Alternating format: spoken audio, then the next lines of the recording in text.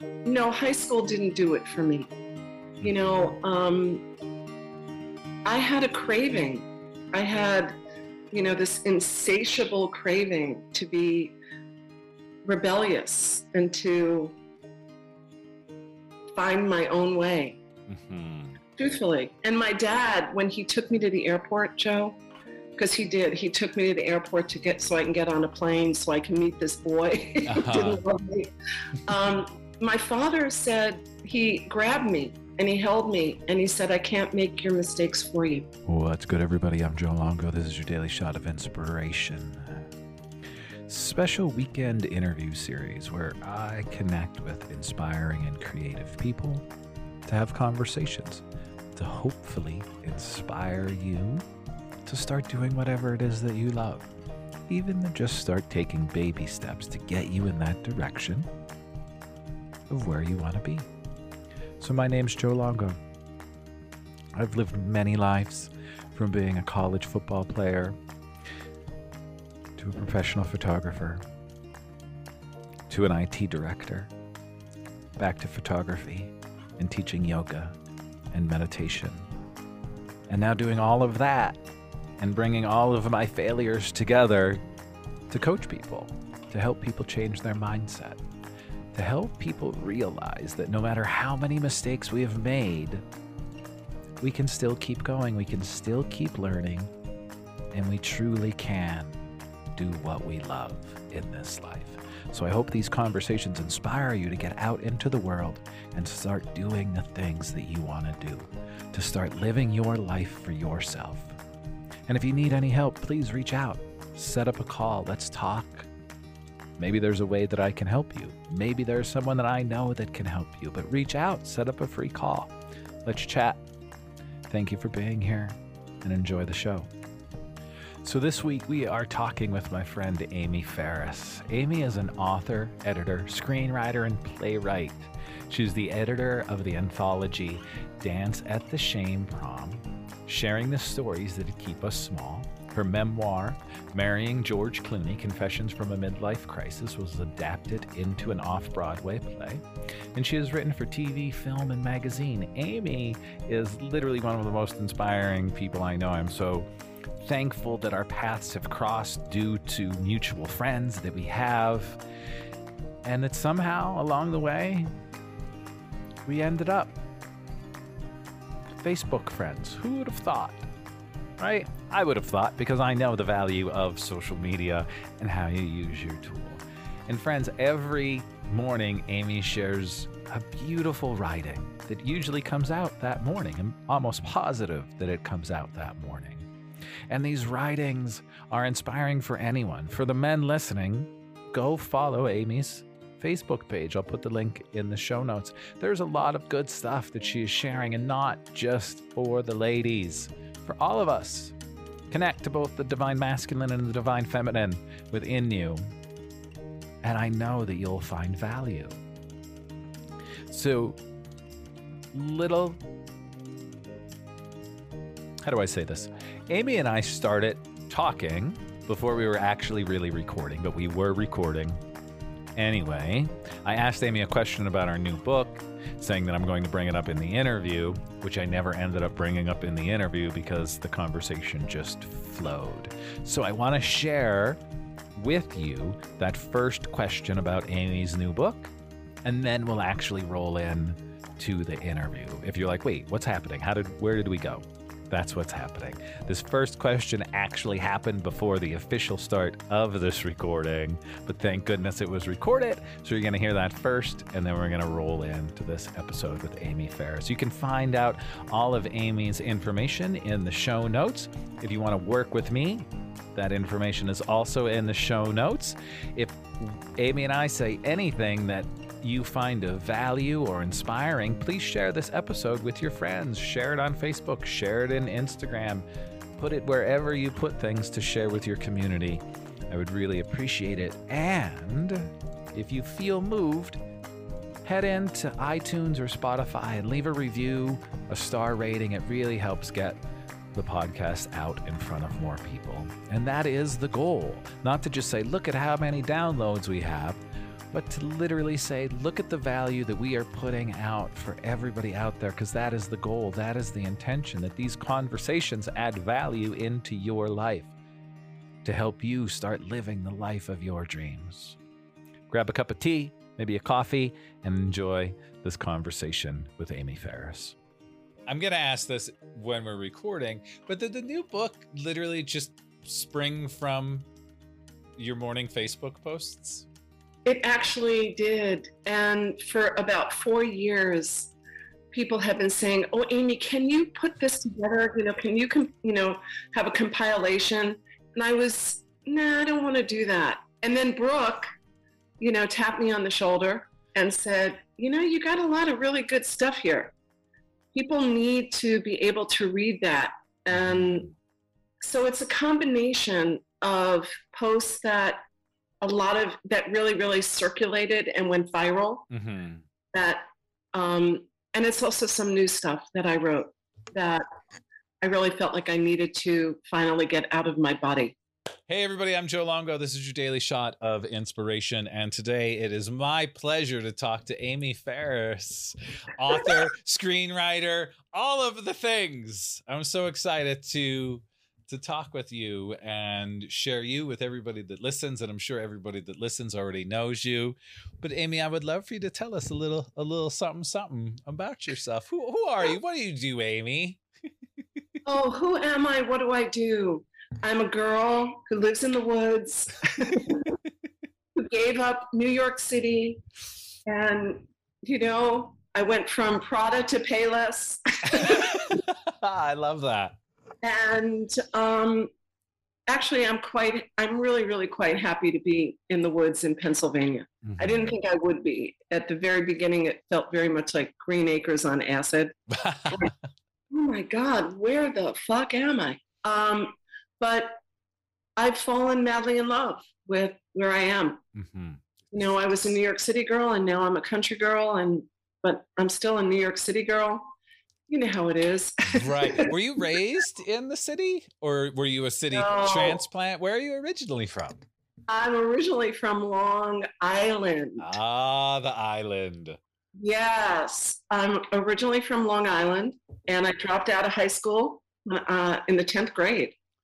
Decided that this boy was way, way better than high school. I got on a plane and I went to Medford, Oregon to live on a commune. And all right. And that lasted just a little teeny bit. I was caught shaving my legs in the bathroom, and I was told that I had to leave. Oh, wow. Because it was like back then, no shaving, And I came back to New York City, got myself a job at G&G's on West 8th Street. And then, just worked, and then really found that I wanted to pursue. I became a Buddhist at the age of 19, and that totally changed my life completely. And I realized that I had so much potential. And I was, it didn't matter if I dropped out of high school. It didn't matter that I didn't have a, high school diploma. It didn't matter that if I went to college or not. I had a passion. And that passion got lit, and I followed that passion, and and decided that I was going to put my words, use a pen sword and change. That's beautiful. And I don't mean to cut you off, but I'm curious, when did you grab the pen or your sword? I grabbed the pen when I was a little girl because I felt so completely different than other people. I mean, I had some really cool friends growing up, like my friend Ellen Klein. She was like the cool chick. And,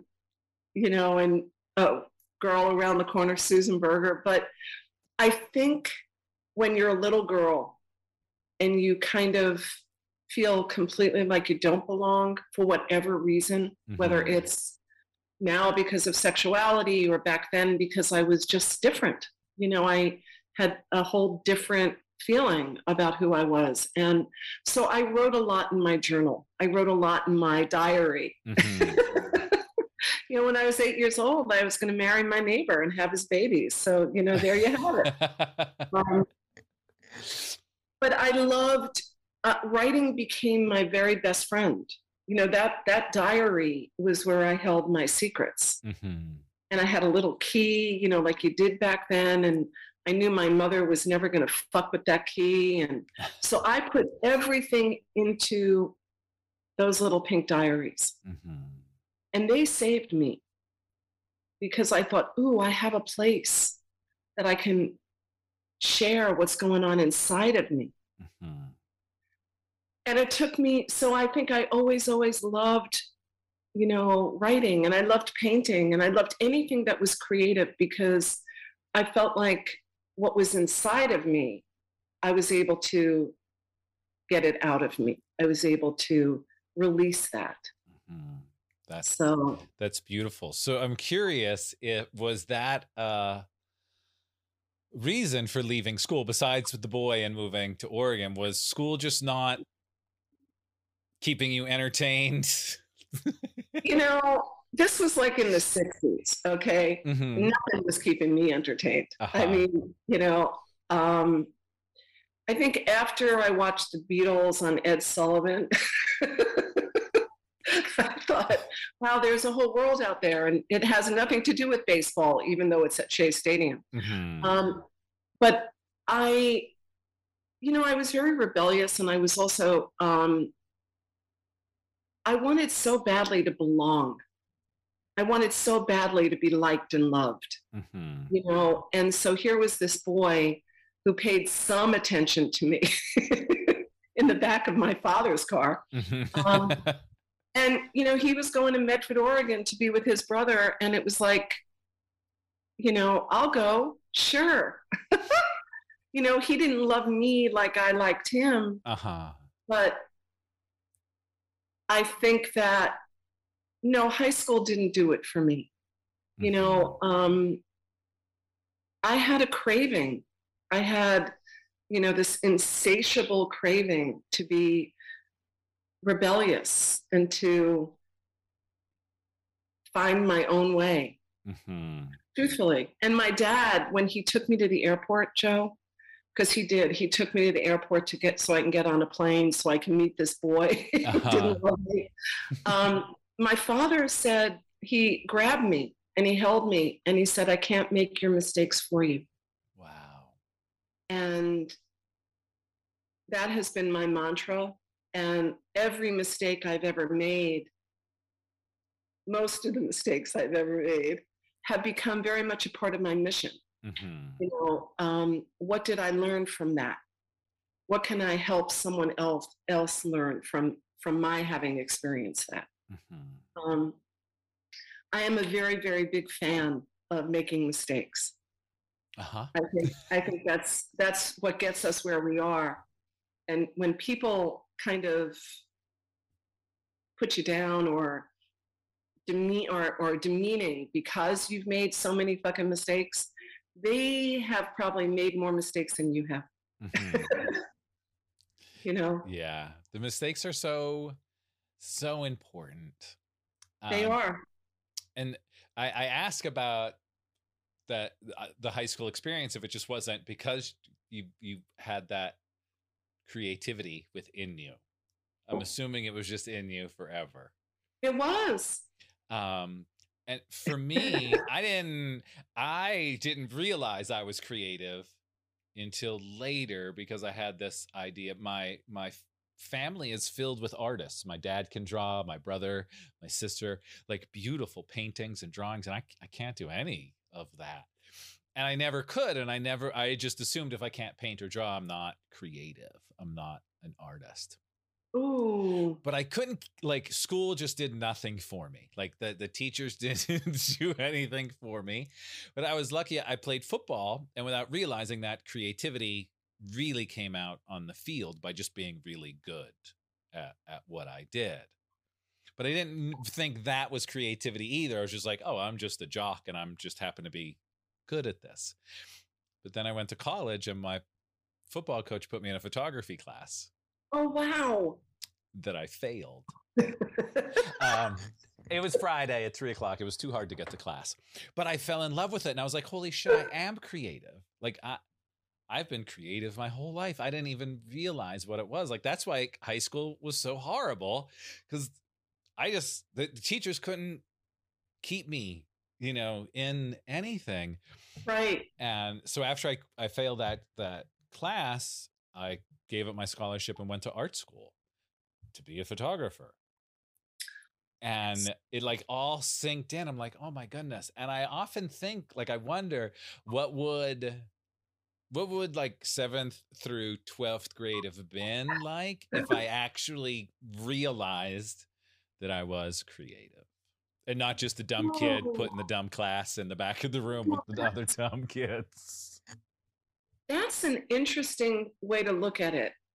I mean, I knew I was creative for sure. I mean, I had this yearning inside of me and I knew that I was creative. Mm-hmm. But what you just said is really, really, really amazing. What would it have been like? Mm-hmm. How different would it have been? But where you are is pretty amazing. It is. And I look back at those spots, like literally a couple of weeks ago, I went to the Finger Lakes, and on the ride up to the Finger Lakes, we passed Mansfield University, which is where I went to college. And I was like, we have to stop just because we're passing. And because I left, it was like such a, even though it wasn't in my mind now, it was like this dramatic ending. I'm leaving and I'm going to art school, but I never got that chance to say goodbye to actually playing football and to that person. So it was like this wonderful thing. But even there, I was thinking, like, what would have my life been like if I actually would have stayed here for 4 years and got that real degree? And Are you writing about that? Every once in a while I'll write about it.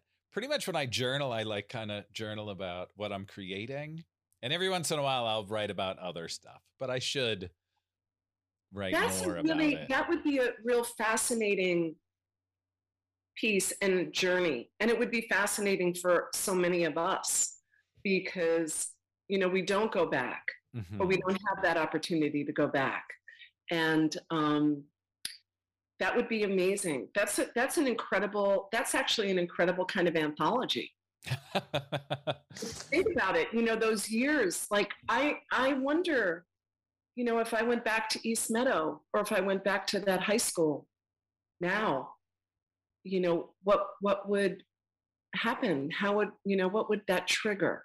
Mm-hmm. What moment? Because I was not happy in high school, but I think it was more about, like I said, the wanting to be liked or actually the wanting to be seen and heard, mm-hmm. And so I didn't feel that way growing up. Yeah. We all kind of want to be seen and heard. Mm-hmm.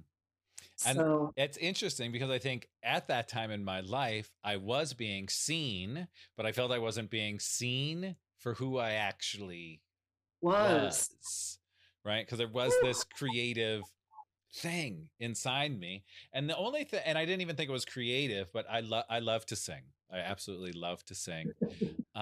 When I was little and I couldn't sleep, my mom would play me Barry Manilow records and I would sing along to Barry Manilow. Barry. And like then growing up, I was like, I love singing, but it wasn't like, oh, I'm going to go be in the chorus or I'm going to do this or do anything creative. I just would sing in my house, sing in my car, sing wherever I could. Until the time came after college where my friend was like, we should start a band. Like, all right, let's start a really bad band. So I often look back, I'm like, well, what would have life looked like if I just went that normal route, or if I went this route or here or there, and all of these things. It's fun to look at, and it makes me, I'm pleased with where I am, but it's just that idea of what could have, what should have. It's funny that you bring that up because my new book, mm-hmm. which is now with Brooke at She Writes, that is the very, very opening of my book. And because Brooke and I had a conversation a while ago, and and we were talking about, the ad, this like new age kind of, what would you tell your younger self now? Mm-hmm. And I said to her, I would tell her to do everything that she did. And she went, really? And I said, yeah, because it got her here. Mm-hmm. And so that's the opening, literally, Dear Amy, or Dear Little Amy. And it's because I do remember as a young girl, as a little girl, saying, when I grow up, I want to be, and I really know that I grew up to be exactly who I wanted to be when I was a little girl. Mm-hmm. And so for me, I wouldn't say, oh my God, don't fuck that guy. Don't go into that store. Don't get into that car. I wouldn't tell her any of that. I would tell her, do exactly what you're about to do. Because when you get to be me, you're going to be that exact woman that you always wanted to be. Mm-hmm. So that's how the book kind of opens. And I have Brooke to really thank for that.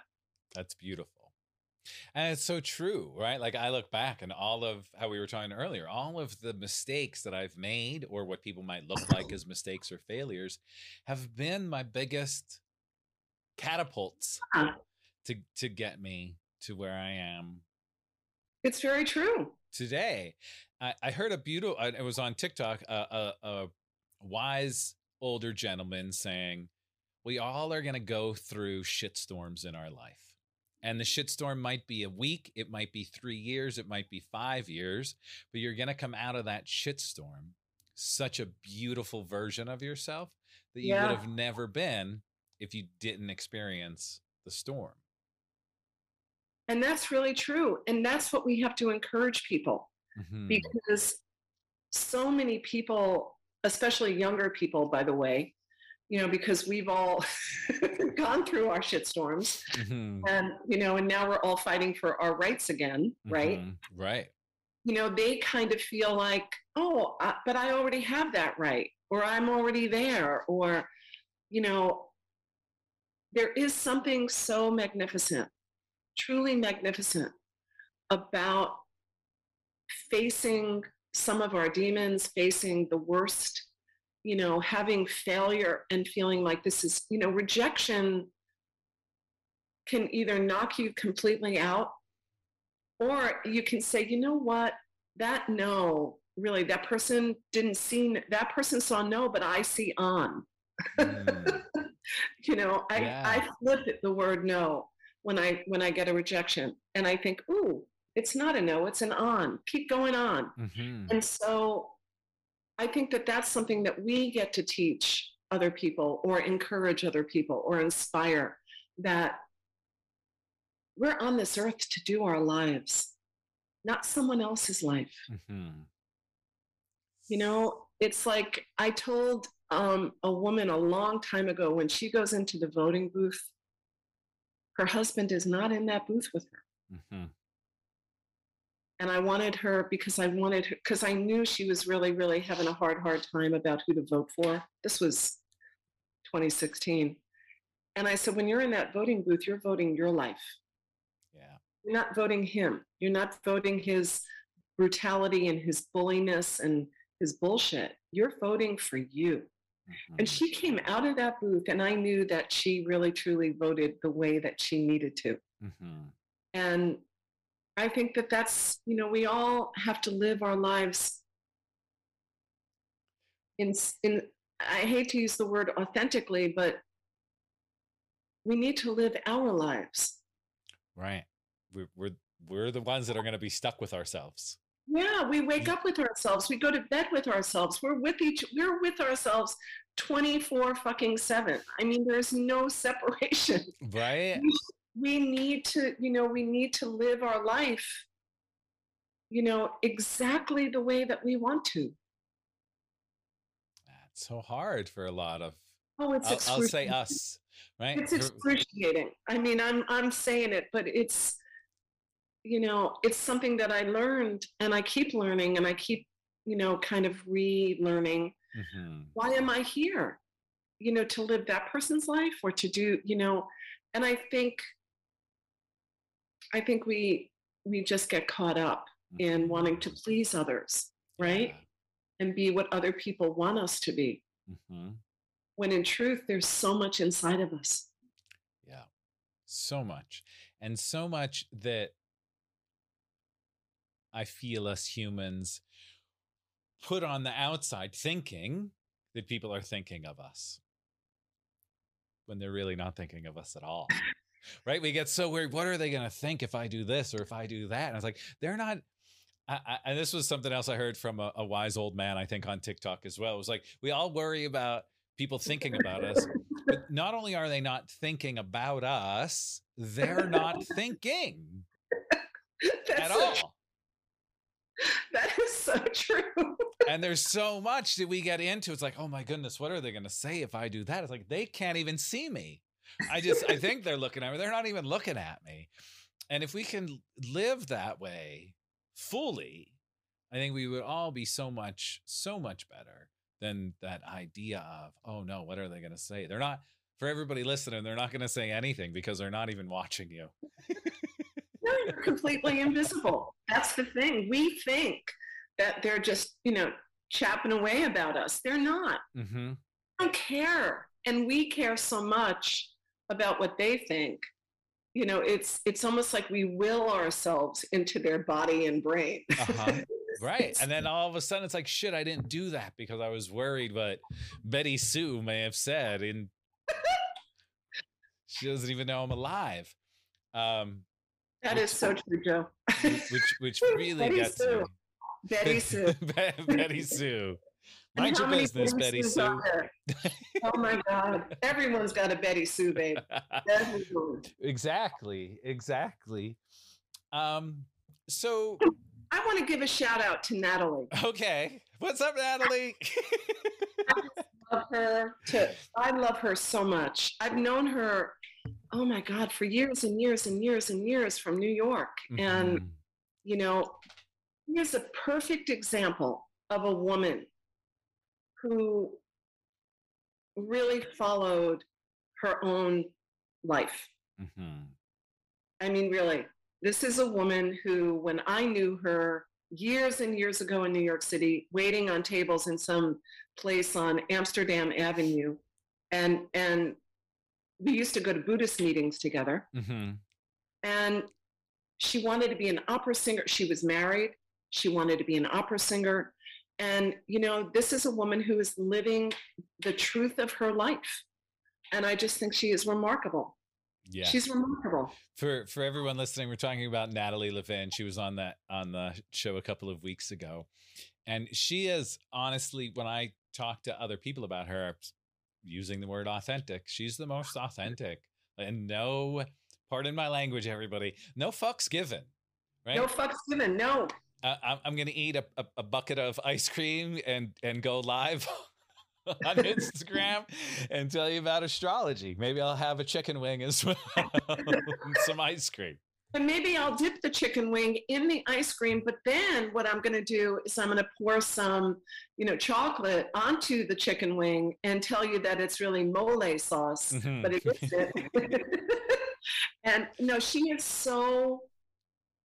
is genuinely one of those people that you think, man, she really truly lives. She is that butterfly. She is that person. And I'm in awe of how she lives her life. So incredible, with intention and beauty and no bullshit. Yeah, she's very inspiring. She is. And she loves you, boy. We're Pisces, we're Pisces babies. Listen, I'm a Sagittarian. I don't even know what the fuck that means. Me either. I just care about my Pisces. So I would love to chat about your first book. Just a little bit. I'm so curious about the name. Which book? Your first book. Was it your first book, Marrying? George Clooney? Marrying George Clooney was my first memoir. Your first memoir. Marrying George Clooney, Confessions from a Midlife Crisis. And this is what, funny, we're kind of like full circle. I was in the thick of menopause. Mm-hmm. And my husband was, doing a movie. We were living in Manhattan. And he was fast asleep. And I was sitting at the computer Googling old boyfriends. Because I thought, what are you doing? It's 3:00 in the morning and, and you don't want to watch television. And so I went and Googled old boyfriends. I did find out, by the way, that the guy that I went to Medford, Oregon with was now deaf. He is a musician, but he lost all his hearing. And I thought, good thing I'm not with him anymore. But I Googled like old boyfriends. And that became the very, very first chapter of Marrying George Clooney. And it was, Marrying George Clooney is really just a chapter in the book. It's like, what would happen? What would have happened if I married George Clooney? Mm-hmm. So it's a really wacky kind of chapter, and funny and all of that. And then from that, it was made into a play. Well, from that, yes. But what happened with Marrying George Clooney is it was bought. Seal Press ended up buying it. Thank you, Brooke Warner. On the very first 50 pages of the book, which were really funny. Mm-hmm. But then what happened was my mother was diagnosed with dementia. And so my editor at Seal Press said, okay, you're going to make a real sharp turn now, Amy. You're going to go from it being really funny to writing about your relationship with your mother. And that was kind of like a holy hell because I wanted really very much to be as honest as I could. And I knew that it was going to fracture some relationships. Mm-hmm. And I didn't care because they had already been fractured. It's kind of like that Hugh Prather saying, I was walking down the street and I said hello to Bob and Bob walked by me and I realized I never liked him either. And so I knew, that my relationships within my family were really fractured. They weren't going to get any better. Mm-hmm. If I didn't write the truth, I would be, being very disingenuous and I would be breaking my own heart. And so the book became really about my mom, my relationship with my mother, and growing up, mm-hmm. In that family. And that was really one of my very favorite words. That was very profound for me to write, mm-hmm. because that was the part of the book that everyone responded to. Uh-huh. That people, especially women who had mothers that were very brutal. I mean, my mother was beautiful and I know she loved me, but she didn't nurture me, mm-hmm. And in one moment, Joe, I went to visit her. She was living in an assisted living facility in New Mexico. And I went to visit her for 10 days. And I got into bed with her. And at that point, she was also, she was like a shell of herself. Dementia is so cruel, mm-hmm. And I got into bed with her. And in one moment of clarity, she said to me, I didn't want anyone to love you. I wanted everyone to love me. Oh, wow. And I turned to her and I held her. And I said, Mom, I got so much love now. I got Ken and I got all these really cool friends. I don't need that kind of love now. And she started to cry. But it was the most truthful thing she probably could have ever said. I waited 60 years for her to say that, or 58 years for her to tell me, but that was profound and amazing. And the thing about it, at the end of that book, Joe, I knew that I'd become the woman my mother wanted to be. That's beautiful. I knew that. And so I felt like I was writing, in a very bizarre way, a love story, Mm-hmm. a very non-traditional love story. Uh-huh. And then, yes, it became a play off Broadway. That section is what became the play, Ah, the mother-daughter. that's beautiful. Are you an only child? No, but my brother would tell you I am.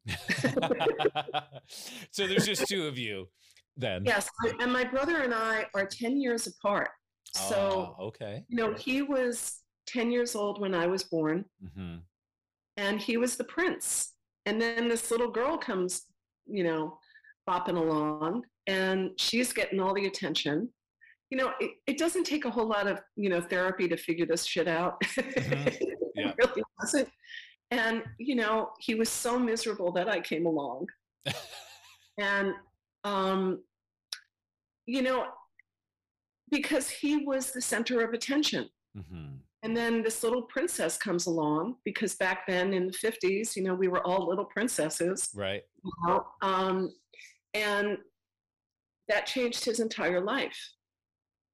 And, I went from, oh my God, what a scumbag kind of thing, to, wow, having so much compassion for the fact that, the first 10 years, he was it.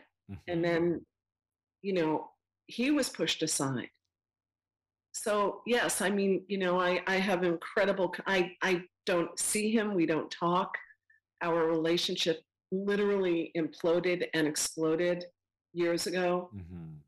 And I don't have any desire to be back in that kind of relationship. Mm-hmm. But I understand where all of his, anger and pain came from. Mm-hmm. Wow. Yeah. I ask. I know my mom is an only child, and I think her and her mom had an interesting. That I think there's something with only children and the parents, that boy or girl, that you're taking my love, or you're taking the attention away from me. Yes. All right. But when there's a crew, like my mom, because she was an only child, created a small army. So I'm the youngest of 6.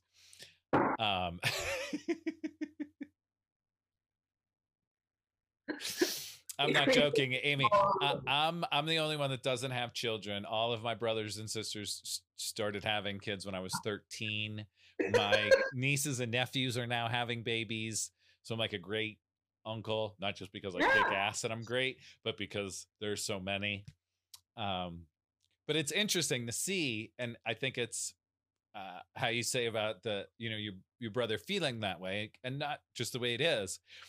Growing up, and I just think this is funny because I just experienced this last week. I went to see my parents, and my one niece is about to have a baby. Any day now, she's going to give birth. My niece, Olivia, and she's ready to have a baby. But my mom was sitting at her kitchen table with all of her baby stuff. Like, so the book, so my brother's book, and I'm sorry, Mom, but I love you. But this is so great. So my brother, the first one has this book, right? Jack's first steps, Jack's this, all of it in the book. Right. By the time they got to me, number 6, the stats that my mom kept is on a scratch piece of paper. Oh my God, that's so funny. And I was like, because my brother will joke and be like, once everybody came, they just forgot about me. But I'm like, look, I got to literally, my stats are on a scrap piece of paper, and he has this beautiful book, right? Describing everything. And here I am tucked in the page. Joe stats. That's so brilliant. I'm like, all right. And then she went right into, but I got all new stuff when you were born. We had money, and I told your dad we're getting a new crib and a new height chair and all new stuff. No hand-me-downs. You were the recipient of all of the new things. I got all the new things, so they had to just give me a scrap of paper. Here's Joe. Here's Joe. But interesting fact for everybody listening, I took my first steps on Christmas Day, 1976. Wow. Yeah. I thought that was really interesting. I was like, how about that? On Jesus' birthday, I took my first steps. That's incredible. I thought it was. I was like, look at that birthday or that Christmas present I gave you all. Look at me. Forget about Jesus. I'm walking over here. Jesus.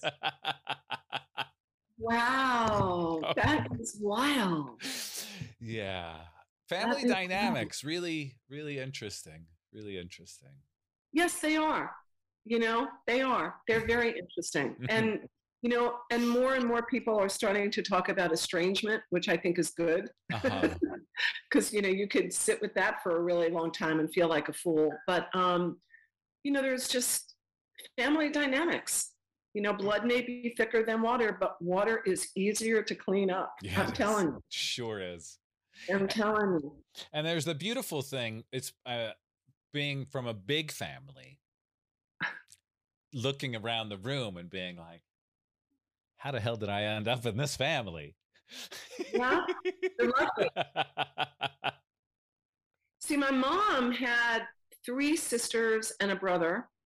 My father had 2 brothers. So we had a big family, when we had a cousin's dinner or, any kind of Seder or Passover or any kind of, there were lots of people.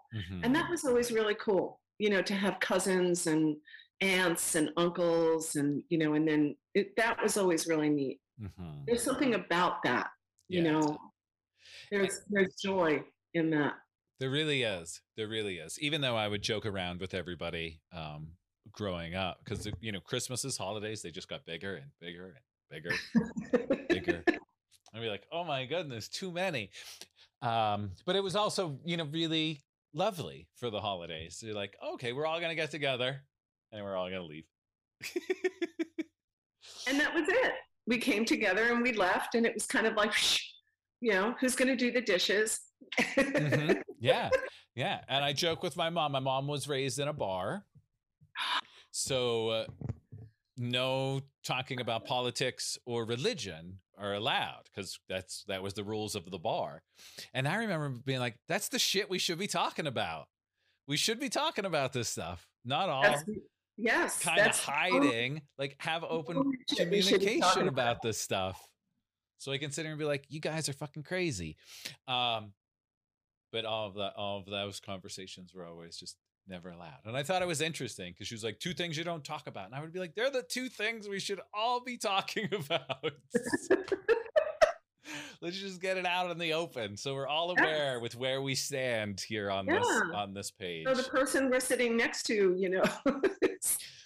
Right.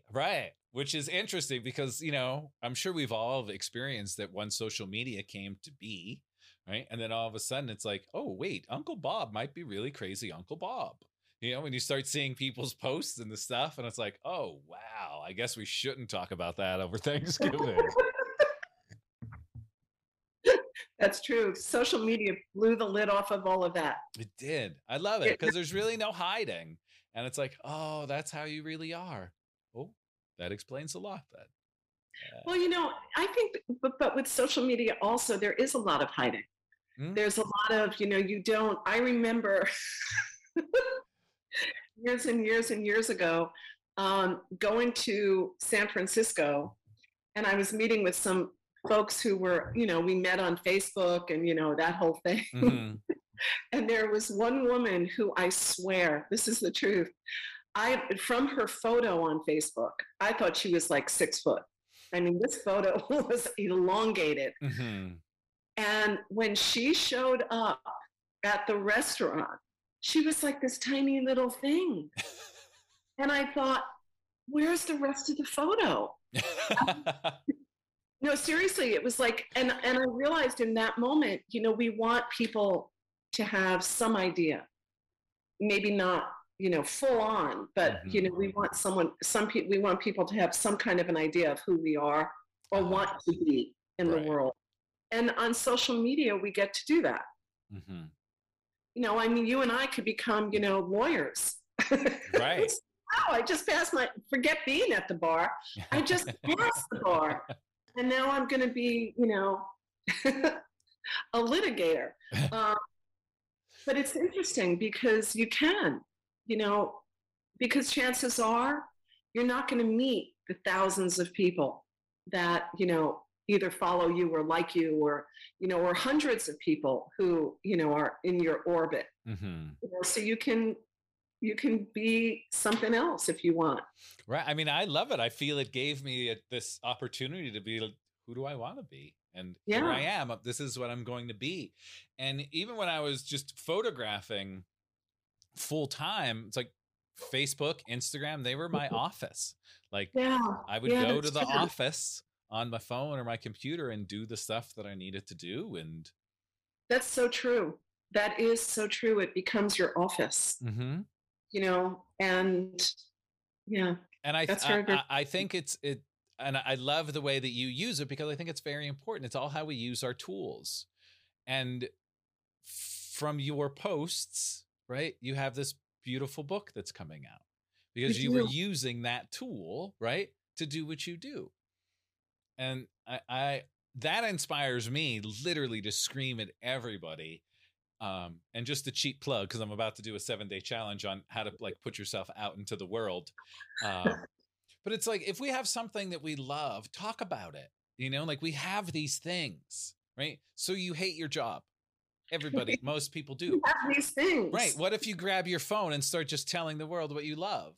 Just start talking about what it is that you love. And I bet you'll stop hating your job as much because you're actually sharing shit that you enjoy instead of staying in the thing. And it's just like, we all have so much. I feel we all have something to share. We just don't realize that we're allowed to share it. And maybe how easy the tools are to share anymore. Right. Yeah. Like that gatekeeper, the gatekeeper's gone, for the people that out there that want to write a book, write your freaking book, right? Start with Facebook statuses. Just start writing, and you never know, just because there isn't a publisher knocking on your door saying, hey, let's write your book. If enough people start paying attention, someone's going to pay attention and be like, wait, everybody's reading this stuff. What's happening here? It's funny that you say that, because up until this book, this new book, I've gone the route of traditional publishing, right? And, 20 years ago, that was kind of groovy and cool, that somebody said, oh my God, I love this, I want to buy it. But there is so much power in knowing that you get to control so much. And I have to say that working with Brooke, and Brooke is really, truly one of my very, very, very closest friends and best friends. And she's, she has given more human beings wings than any person I know. And, I think when you're 10 years ago, traditional public, I got to go, I got to be with Penguin or, or Seal or somewhere, or, Simon & Schuster. But now we get to make decisions and have more control and feel really good about what we're putting out there, and knowing that there is something about that, that self-publishing or hybrid publishing, that's powerful. That is powerful, and I feel really grateful that it's out there. So do I. I know there's a book in me that's going to come out, and knowing that I can just fuck it, I'm going to write a book, right? And if I have to put it out myself, I know that at least the tools are there that I can do that. Or with help. Joe, I hope you write the book about those 3 years at high school. What would that be like if you had used all of your creativity? Who would you have been? Kind of like, it's kind of like, what's that Sliding Doors? Remember that movie? So that kind of book, where what if you had exploded with your art? What would that look like? Because I think a lot of people need that, because we're so afraid of coming out of whatever fucking closet we are in. We're afraid, whoa, that person's going to judge me, or that's going to, or what is that going to look like? Well, it's going to look really fucking amazing. Right. It's going to look like your life, which is exactly the way it's supposed to look. Right. Yes. But I think people need that, because we are afraid of stepping out of that closet of, wow, what would it have looked like if I had finished school? I probably would be in the Women's Correctional Center for sure. sharing a room with someone named Squeaky. But aside from that, I think that those are important. That's important. Had you used that part of your life back then, I don't doubt you'd be exactly who you are. It's really, I mean that. I kind of feel like I kind of think I would be me. Maybe just a little different. Maybe a little different. Maybe different classes. Yeah. But I think those are the stories that we need to tell. Well, I will definitely sit with that. Yes. I'm fascinated by it. I am. That's powerful. That's a powerful story. Because we're so afraid to think, what would I have done? Who would I have been? Who would I have loved? Yeah. Who would I? It's so interesting. I remember when I started going to college for photography, I ran into a friend from high school, an acquaintance. He was like, "Oh, did you take photography in high school?" And I'm like, "We had photography in high school?" I didn't even know that there was apparently there was a dark room and a little photo studio. I'm like, I didn't even know that existed, so like, just like that, like what if I would have known, right? Like, what if I would have picked up the camera in 10th grade instead of in college, right? And had that whole, like, what would that have looked like? Because once I found photography, it was just like, holy shit, I'm painting with my eyeballs. Like I'm capturing these moments. And it really, I was also, I'm going to call out every single teacher that I had in high school. I was told I was dumb. Like, literally, teachers were like, "You're dumb. Just go sit in the back of the room." Like not supportive in any kind of. Oh, I get that. I was there. In any kind of way that literally I was like, I must be just shit. At least I can play football. That's gonna get me to college. I don't know what the hell else I'm gonna do. Like, that's literally my upbringing. Like, that's how it was from school. I'm like, shh, you guys are supposed to be helping and inspiring me, not making me just want to fucking quit everything. Yeah, but that was it. I mean, I didn't have teachers that were inspiring. No, I didn't have folks in my life that were, encouraging me to, use my creativity, or I didn't, and I think that's one of the reasons probably why you and I and many other people are so bent on inspiring, encouraging people, because we weren't. And, it's kind of like, okay, I have an opportunity to inspire you. I'm going to inspire you. Because I remember not feeling ever encouraged. Nobody encouraged me to go out and, it's like, yeah. So I think, we get to do that now. It's pretty remarkable. And I also think, so I didn't quit school. I stayed there. I really didn't participate. I did enough to just get by. Like, I guess if I'm dumb, I'll just kind of get right on, get by. It was so weird when I went to college and I started getting 4.0s. I'm like, what? I thought I was dumb. How did this happen? Me? Right? Who would have thought, if you actually let people enjoy the things that they enjoy and teach them kind of what they want to be taught, how things change. I totally lost my train of thought there. But anyway. Well, I'm on the train with you. So yeah. Because I didn't participate in the typical, I didn't blindly follow along. I feel I'm better off in life because I didn't just blindly follow along. Where I look at all of those kids where it was like, all right, it's 2 minutes before class ends. Everybody better line up. Right? I'm like, why are we lining up? Let's just wait for the bell to ring and then get yelled at because I didn't line up. I'm like, what are we lining up for? You know what I mean? So I think, and I noticed that with people, and I love my friends that I'm going to say this about, with friends that I have that also were not good students, have a completely different outlook on life. And it's not that they weren't good students. They didn't just blindly follow along. And it gives you a different outlook on life, I think.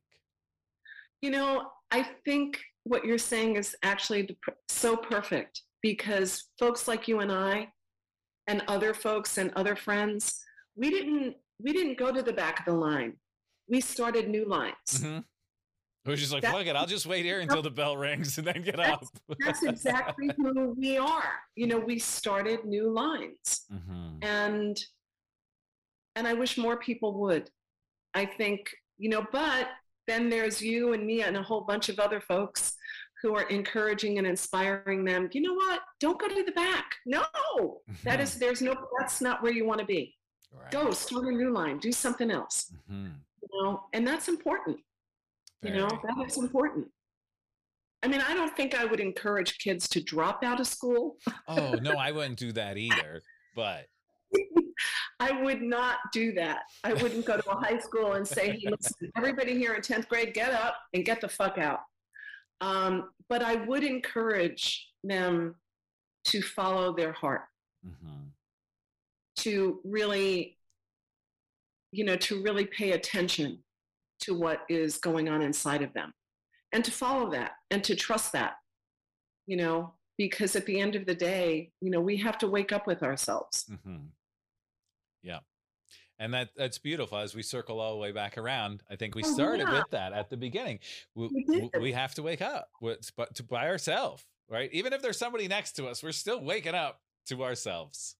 Joe, I think what we just did is we changed the entire woke thing.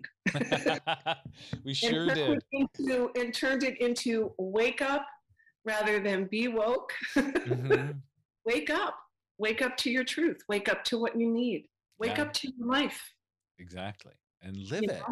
Live it. I think it was Alan Watts said, and if it wasn't, that's okay. Yeah. Some old dude said, the meaning of life is to be alive. Yes. Just live your life. And I don't know who said this, but I know someone said, and it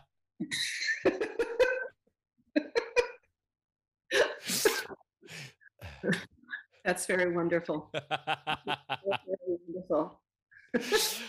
Amy, this was one of the quickest hours I think I've had with somebody. I can't believe we talked for an hour already. I love this. Thank you so much. You're so welcome. So where can people find you if they're not already following you? They can find me at a bar in Milford, Pennsylvania. On Facebook, really truly, on Twitter now, I think. Mm-hmm. I don't do Instagram. I'm very simple when it comes to social media, and that's the truth. I mean, I'm mostly on Facebook. And if they want to know a little bit more about what I'm doing, I'm the director of the Story Summit Writers School, which is a pretty wonderful and groovy place to Could you tell us a little bit about what that is? Yeah, Story Summit Writers School was founded. Actually, this is my second year today that I'm part of it. Happy anniversary. It's pretty amazing. It was founded by David Kirkpatrick, and he was the head of production at Paramount and Disney. And years ago, he had this passion about mentoring the younger generation of writers and filmmakers. And so he took that passion and turned it into Story Summit. And when COVID and when the pandemic kind of really hit, I had just been brought on with Deborah Engel, who's my co-director. And we were brought in and flipped it into an online school, writing school. And it's wonderful. We have like 2,000, people who are now a part of it. We bring in all of these incredible filmmakers and authors and publishers, and it's mighty special, So when you say writing school, is it a writing school to teach you all of the things about writing book, movie, scripts? Yes. All of we it. have all of these incredible filmmakers who come on, whether they're producers or directors or screenwriters, and they mentor younger writers. And we have there's a lot of younger writers right now that are getting their work seen, published and produced, which is that's pretty phenomenal. So yeah, it's a wonderful place to be if you have that kind of creativity that you really need to tap at. And we bring in we have Jeff Arch, who wrote Sleepless in Seattle, and Tab Murphy, who is like the king of animation, and he also wrote Gorillas in the Mist, and and a lot of wonderful authors who come on. Oh, that's awesome. Yeah, so I've been doing that for 2 years. Nice. I will link all of that up in the show notes so everyone could check that out. And I love the fact that you are pretty much just, I'm over here on Facebook, and you're making it work, right? I think again, it's like the thing that I'm going to be doing probably in a couple of weeks. I think everyone has these, again, we have these ideas. Oh, I need to be here. I need to be here. But if you're rocking Facebook, why do you need to go somewhere else? It's working. Right? I have been rocking Facebook now since 2008, I think. And, for actually, to be really super honest, it's simple for me. There's nothing complicated about it. I get up and I write something or I post something. And my goal, no bullshit, my goal every day is to inspire someone to get out of bed. That is my goal. I'm not looking for 1 million people to get out of bed. I already did that in the 70s, but I'm looking, I want one person to say, oh my God, I can get out of bed today. One person to say, I'm going to go another inch today. And that is really truly why I do it. It's not, it's not something that I feel a burden. It's something that I actually think, okay, who can I inspire today? And I do it every day. It's beautiful. I love everyday practices like that. Yes, and it is an everyday practice. And it also, I get to hone my writing. And I think, oh, I didn't write today, and then I think, yes, I did. Yes, I did. I got up and I wrote, and I got up and I posted something, and I got up and I did that. That's awesome. It is awesome, actually. So inspiring. Thank you so much for your time, for chatting, for all of the fun conversation. For everybody listening, please, if you don't know Amy, click all of the links in the show notes, follow her, read her writings, get her books, enjoy all of this, get all of the good stuff that Amy puts out. Thank you so much. Oh, Joe, it has been such a pleasure. I feel like you're my new friend, and you live down the mountain. Right? We're going to hang out really soon. We're going to make it happen. Yes, we are. Awesome. Thank you so much. You're so welcome. Everyone, thank you for being here, and I'll be back soon.